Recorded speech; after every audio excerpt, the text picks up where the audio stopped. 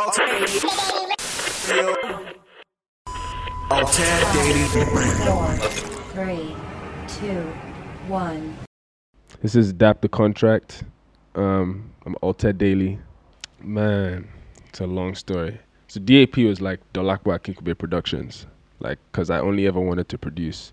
I don't think people really realize that. Like, I specifically didn't want to rap because I enjoyed that like, I don't want to say number 2 position, but I enjoyed that just like behind the scenes, but has his hand in the music. That's what I really cared about, you know. But over time, all my boys just decided that it was cool to retire. Thanks to Jay-Z, everyone wants to retire after rapping for 2 weeks. So every 2 weeks, this is my last tune. I'm like, bro, we have like one song on SoundCloud. What do you mean you're retiring?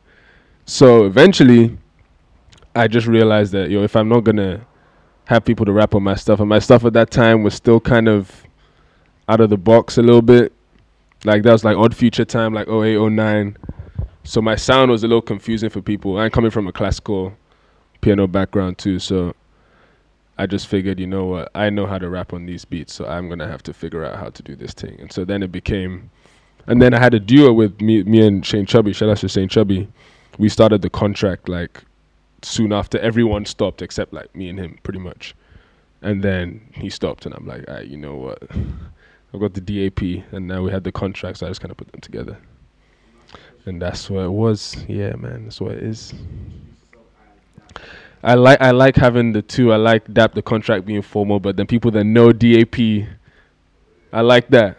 I like that it's a thing that only a couple people are aware of. I'm a nerd for real. I don't know what it was, the first beat I made, but I felt like I wanted to keep track of something. I didn't know what it was going to be, but I just felt like I wanted to remember this and have them all connected somehow. So I called the first beat I made first, the date I made it, where I made it, and what I made it with. So each beat would be like 110th, 15th of January 2007, Reason or Logic, and I name all my keyboards because they're like my children, so it'll be like the name of the keyboard, like every beat. And I think I just wanted to be able to say, okay, I got to 500, like where am I now? Not even to boast, just to be like, what have I, all them 500 beats, like have I improved, like where am I really going, like what? And I can always like track like when things shifted.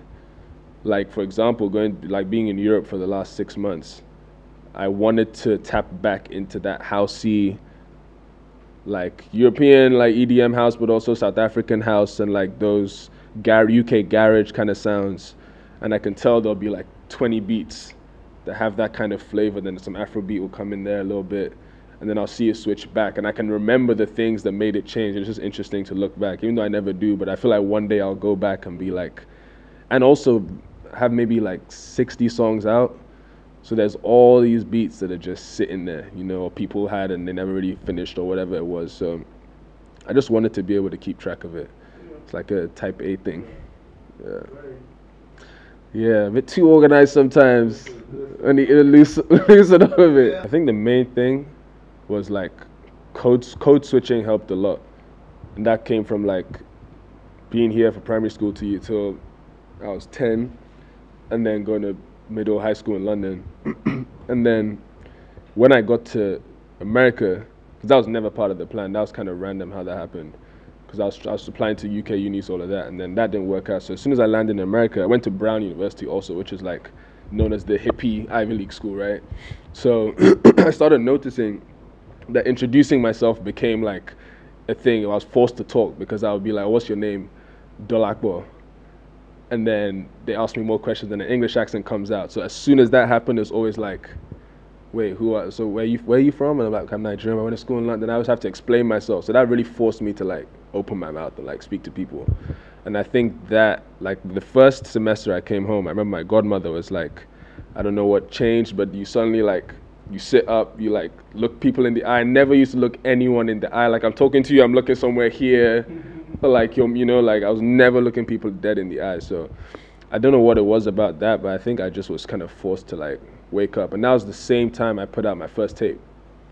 So I think those two things together, like I couldn't really hide. People would find out that, oh, this is the music kid that like, oh, he raps and whatever. So it was like a thing. It became a thing of how I'd introduce myself as well. Like, I think that's what it really was. I was just kind of forced to stop being baby, really. You know, I'm the youngest too of my family, so I was always kind of like, yeah, I was kind of tucked away a little bit sometimes. When I caught the bug for rapping, I really caught it heavy. So now, like, and even like now, I'm really into videography. I think as I learn a new skill, I kind of fall in love with it.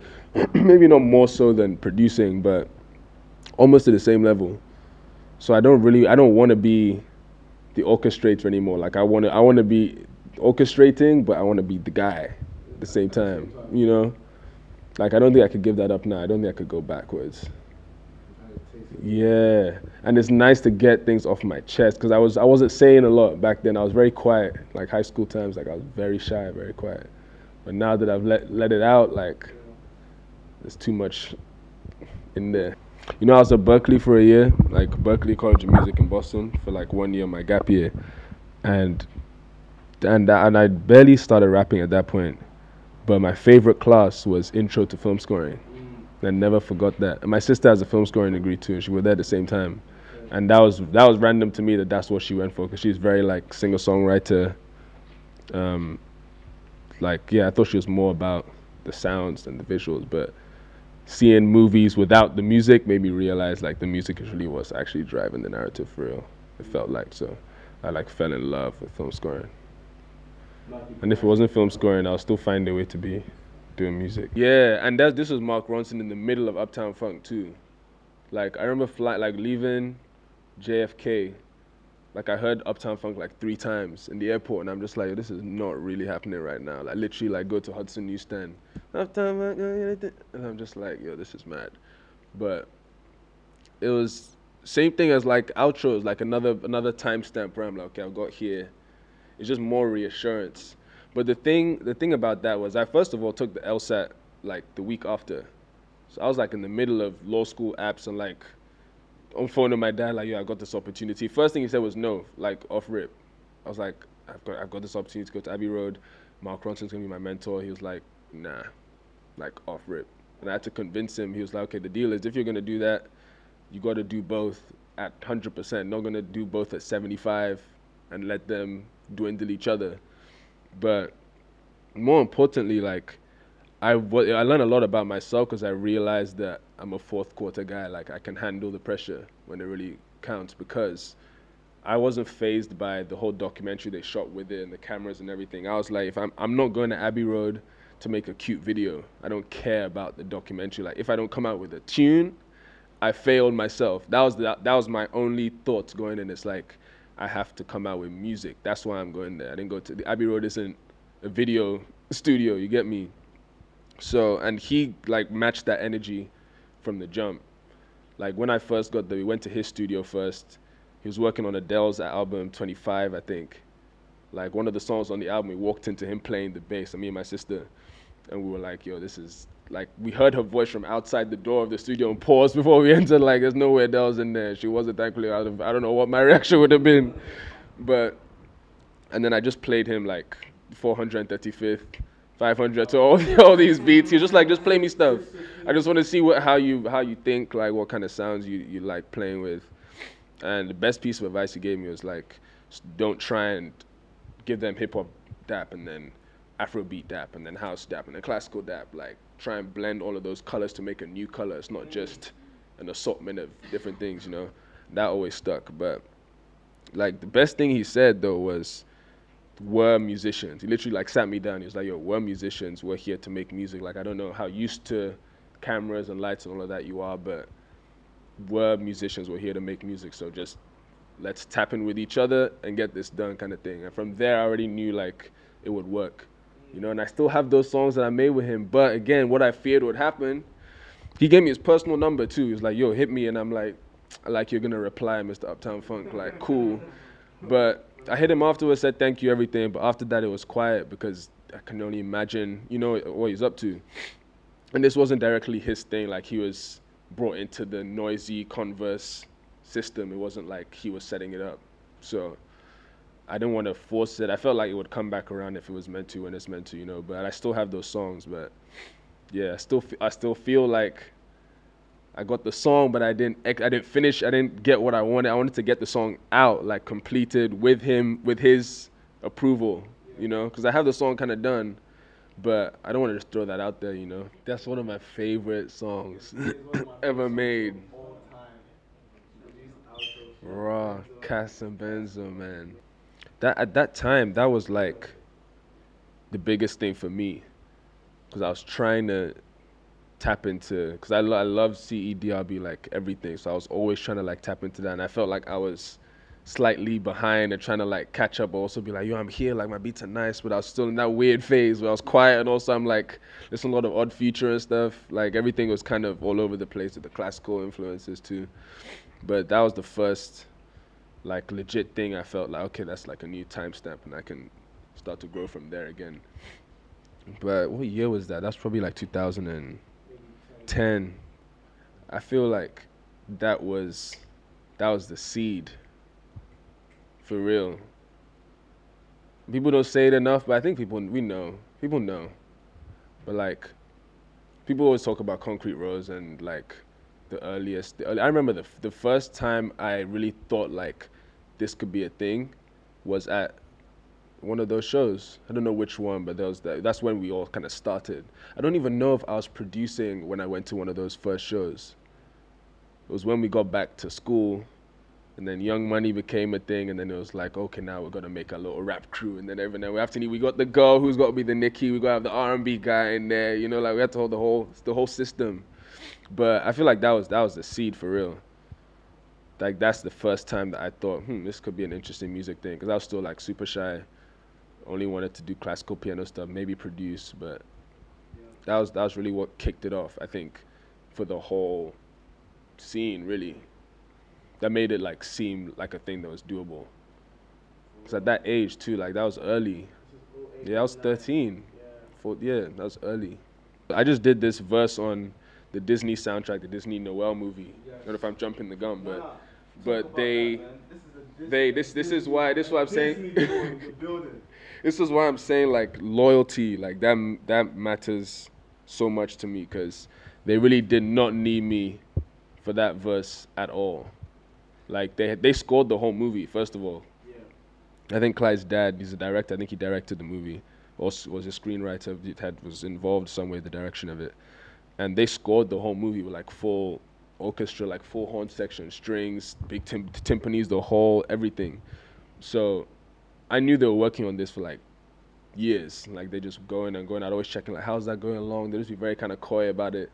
But they knew they had this song that they could do whatever they wanted with. That wasn't really going to be in the movie directly. So it was just a soundtrack kind of thing that Disney were like, do what you want with that song. And again, they were like, how do we do something different with this? Let's bring it to hip hop space a little bit more. And so they just called me to do the verse again. Of course, middle of exams in Amsterdam. Had to turn it around in 24 hours. But like I said, that fourth quarter mentality, I knew, because I've done it enough times now. I was like, I can get this done. I can get it to them. He was like, we need you to be available tomorrow to do edits and stuff. I'm like, I got 2 classes tomorrow, got an exam on Friday, but I knew I would get it done. And so those guys hold me down, because they really didn't need. They could have easily sung an easy verse. Like it's a Disney movie too. It's not hard to write for them, especially to write quick, cute something. You know, use all the Christmas references, whatever. And I really commend Shane Chubby, because I don't even know if I liked the song at first, because he kind of like told me what he felt like the sequence needed. I think we're making a whole project, and he kind of told me the energy he wanted in this space right here, and I was like, that's perfect. It's easier for me if you give me a piece, because I know how to go and finish it. So I was like, boom, I got you. I know what I'm gonna do, and it just happened in like 10 minutes. Like the whole beat and the hook was like 10-15 minutes. I don't think I've ever made anything that quick since, honestly. That was 2013. So, and I was like, I don't know. I remember sending it to him and being like, this is kind of like a cool idea. I don't know how I feel about the holiday. Hey, like it felt like a little too loose. You get me? Because I'm thinking the other way. But he instantly heard it and was like, send me that shit right now. Like that's it's gonna work. Trust me. So it definitely felt like that when it dropped. And like performing it at the first Native Land Festival, and it being like, people really singing it back to me. I was like, wow, that was the first moment I actually had that, like, people singing my song back to me, and that was crazy. Yeah, that puts a big battery in your back when that happens. Yeah, yeah, man. I had to like consciously force myself to learn how to like freestyle, and not even just on rap, like every way, because being a classical pianist, that's where that really comes from. It's like so meticulous. Like I was really there practicing scales, having to play them perfectly for exams, and like it's so hard to undo that. But the beauty of it is, once you spend enough time realizing that you gotta loosen up a bit, you then have all the rules to break. That's what, and I knew that from the beginning. I just didn't always believe it. My mom would tell me that from early, like the point of learning the rules is so you know what you're doing when you start trying to do whatever. And then that year at Berkeley's a jazz school, so I started learning to improvise and stuff, and that was way out of my comfort zone. So I think over time I've appreciated like freestyling and like people who don't write, people who just go into the booth and just, you know, go off whatever they're feeling in the moment. Because I've never really been able to do that, and I'm still trying to force myself into that way of thinking without losing the training that I have, because that's got me this far, you know. But yeah, I kind of try and use both when, you know, when it makes sense. Like when it's time to really get down to the nitty gritty, and each snare, each volume, each reverb, everything has to be on point. I also noticed that like Holiday, which was one of the another timestamp that took me forward, that fell out of me in like 10 minutes. That was one of the first times that's happened too, where a whole idea, complete idea, just sort of fell out. Because everything else is like from 9 p.m. till 6 a.m. I'm still working on that same bass line, like, you know. So yeah, I think just with time you notice that you can create that quickly, and sometimes the best songs are the most simple. So shout out to Danny Sober, this kid I went to Brown with. It's another reason why I believe parents, when they say like stay in school, it's not just a joke. Like everyone I collaborate with still came from Brown, and like connections extending from that. But it was literally just a guy who was probably doing the same thing I was doing, a degree, a major that wasn't art or music, and then was doing that kind of on the side, from Chicago. And I didn't even really give him too much information. He was just like, okay, what's the whole thing about? And I'm like, honestly, it's about everything. Like, my music's about my life directly. So it's just everything you go through, good, bad, everything in between. But I picked out certain themes on certain songs. Like there's a love theme throughout the whole thing. There's lost love, hey love, hey love. So the heart's gonna be in there.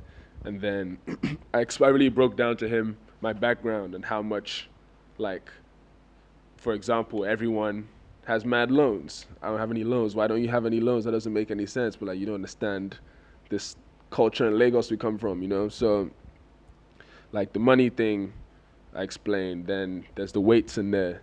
It's like the scales, not only the legal scales, but also just being a Gemini and the twin aspect of my life. Everything comes in twos, like Abbey Road, LSAT right behind it, you know? Excuse me. So I just really pulled out important themes, and that's all I gave him. And I don't even know, honestly, if I really knew the Roots album like that, because that's what the inspiration came from. But he kind of, in a way, I think I knew it from childhood and like hearing it. I knew of it, yeah. But then he really like made me go and pinpoint, okay, that's what that is, and that's why, what that means. And I looked up the meaning of that like face that they drew and everything.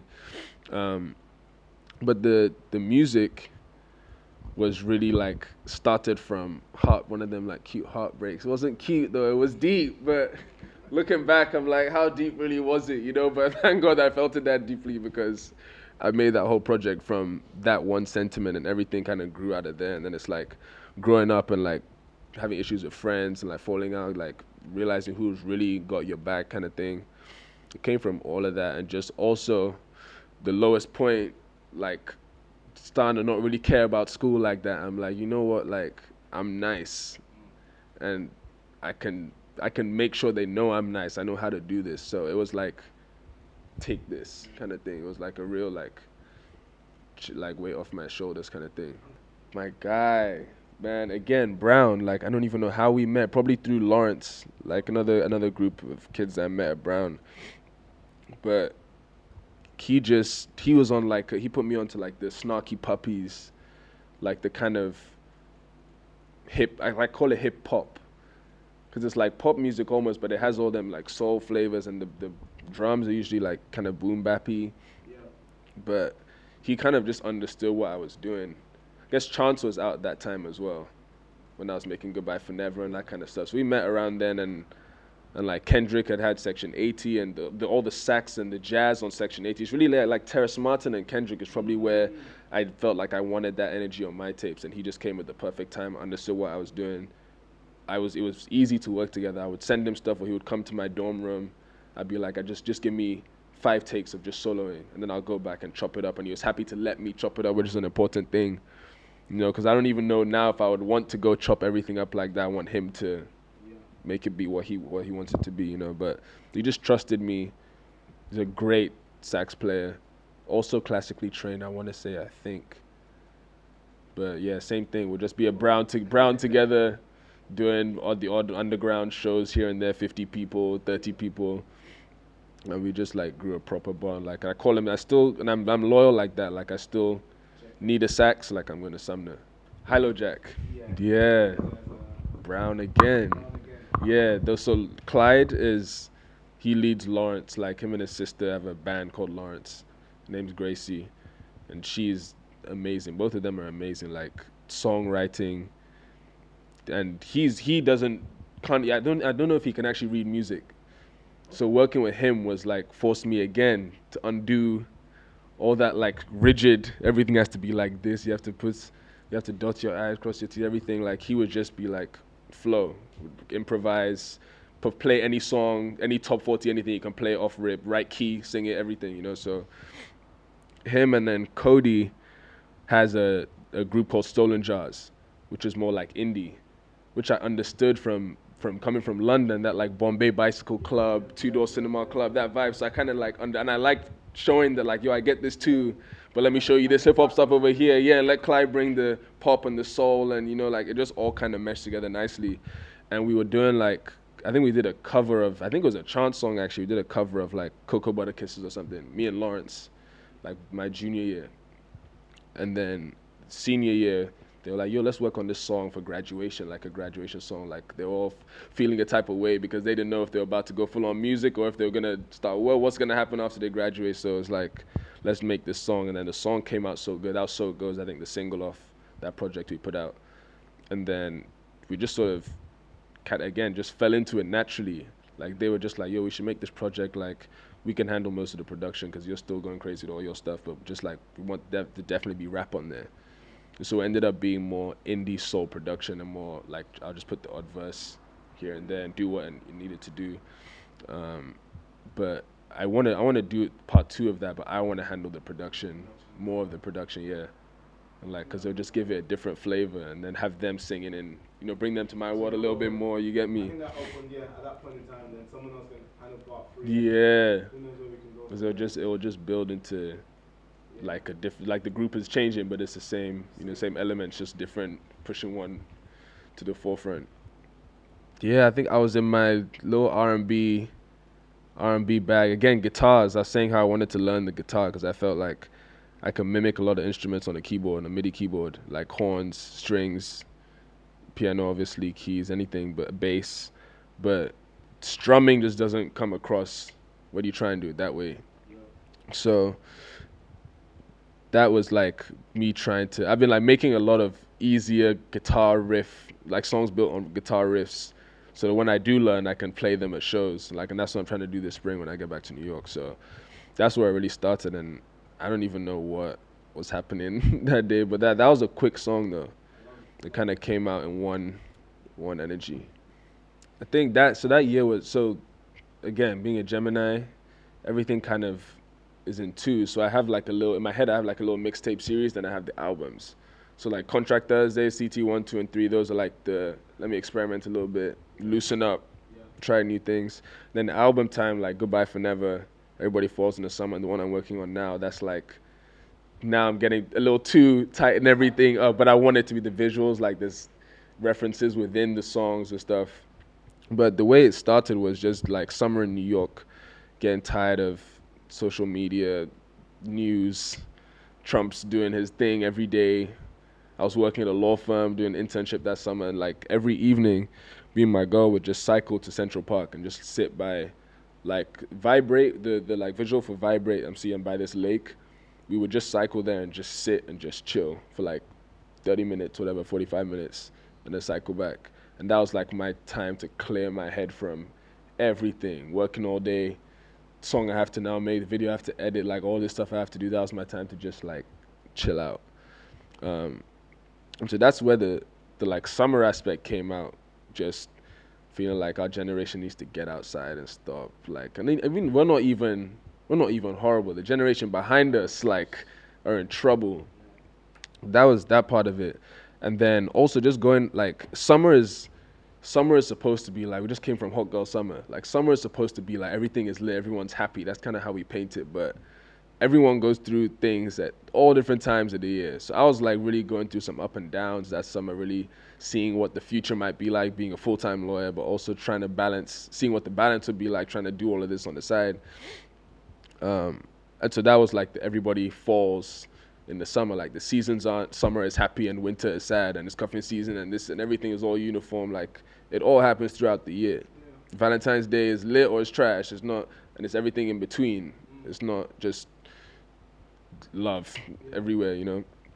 So it was, again, just everything in one, like trying to not stay in one place. Because moving around my whole life, like, I enjoyed code switching so much that I like trying to pack as many genres, many melodies, styles of rapping, like hooks, beat, production, everything. I want to do as much as I can in one place. So that was the best way to like capture that particular energy. That's what it was. It's like trying to explain how you can be, things can be so great and so bad at the same time, but also be so bad and still so great. It's peaks and valleys. That's what it really came down to, trying to capture all of that in one project. And the visual was the most important thing to me for that project, was like trying to up the quality of the visuals, because I just started making my own videos like the year before, but I never tried to make like a visual album, and that's what I always wanted to do. Since I saw Runaway by Ye, like I'm like, I need a full, longer than 5, 7, 8 minutes. It needs to be like a 25-minute movie, a short film. Because I wasn't naturally the swaggiest kid. Like, I was the shy one. I was like, it never felt fully in with, you know, whatever I felt like I should be in with, when it's really just like, who am I and how do I express that in the dopest way, you know? That's where I kind of landed the last year or two. At some point I look back and I appreciate that that's what separates me. That's why I'm this quirky, nerdy guy in his own little corner of the scene, you know? So just embracing that and like making that cool. That's really what it's about. It's not, you're not cool because everyone thinks you're cool. You're cool because you're who you are. That's what I feel anyways. So it's just like embracing that and like bringing that out more. And the pictures too, like I started getting obsessed with photography, videography, everything, just trying to express myself visually, because it feels like you get 2 opportunities to express whatever you wanted to express, and it can be 2 different things you say with the song and the video. So I felt like I was kind of not appreciating that opportunity to say something with my look and with my frame, like being a tall, lanky, skinny guy, you know, like, and that being an insecurity thing before, and now it's just is what it is, like take it or leave it kind of thing. I think it's just, yeah, growing up, just maturing, getting over, yeah, man, stop trying so hard, just relax, like it's not that deep. So my mom came to that show, yeah, and the whole show she's trying to like wince through all the curses and like just, it's a lot. But that song came on, and the beginning, the choirs, the organ. Out of water, never let me drown. Play me on the radio, I'm all over the town. And I save it all, and I save it all, and I save it all, and I save it all, and let it drop. Lost my mind around the time I cracked the code. Punching on the clock, I let it rain, I let it snow, and still I show. Kicking through the floor, what's down below? Like when we're packing up for the show, she like made me run that song back like 3 times. It was in the back by herself, just jamming. And that made nothing else matter. That's my Grammy kind of thing, you know. So cheat code for sure. Open Letter 2, which is the last song I made before I started law school. Swear I miss my dog right beside me on the track. I swear I'm finna leak and me still sending me them raps. Bro, they think I'm about to stall. I got fire in the tank. They think I'm finna stop. I think they smoking crack. We from a different cloth. Everybody sounding whack. That was like, I did Contract Thursdays part 1 and then part 2. And that was like a big timestamp, because I felt like I was gonna have to take a little break because I'd heard so much about the first year of law school, the worst year of your life. Like, if you get through that, you can get through anything. So like, they make it so daunting that you're like, what am I really getting into? And I kind of had to force myself to accept that music might have to actually pause for a second. It'll never pause fully, but I might need to just chill for a second. And that was the last time I had to say whatever was left to say at that time. So that was my big timestamp to like round everything up. This is how I feel. This is how I feel my place is in this scene, whatever that is. This is where I feel like my quality has got to. This is what I care about right now. This is what's going on in the world right now. It's kind of like everything in one.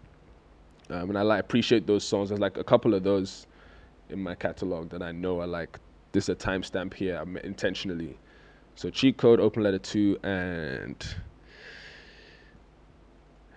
It's Alright.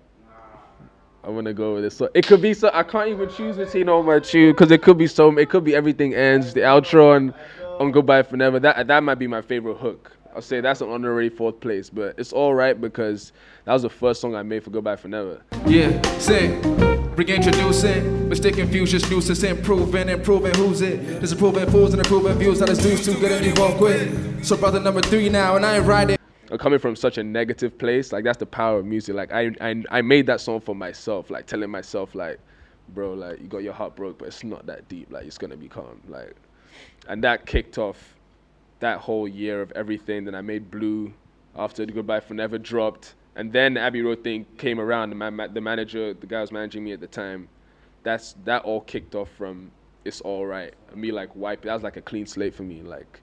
That was the single. Then people started noticing, like, oh, this kid actually is like, he makes decent music. He's cool. Then King came, and then the rest of them one by one. So, yeah, that was an important song in the catalog.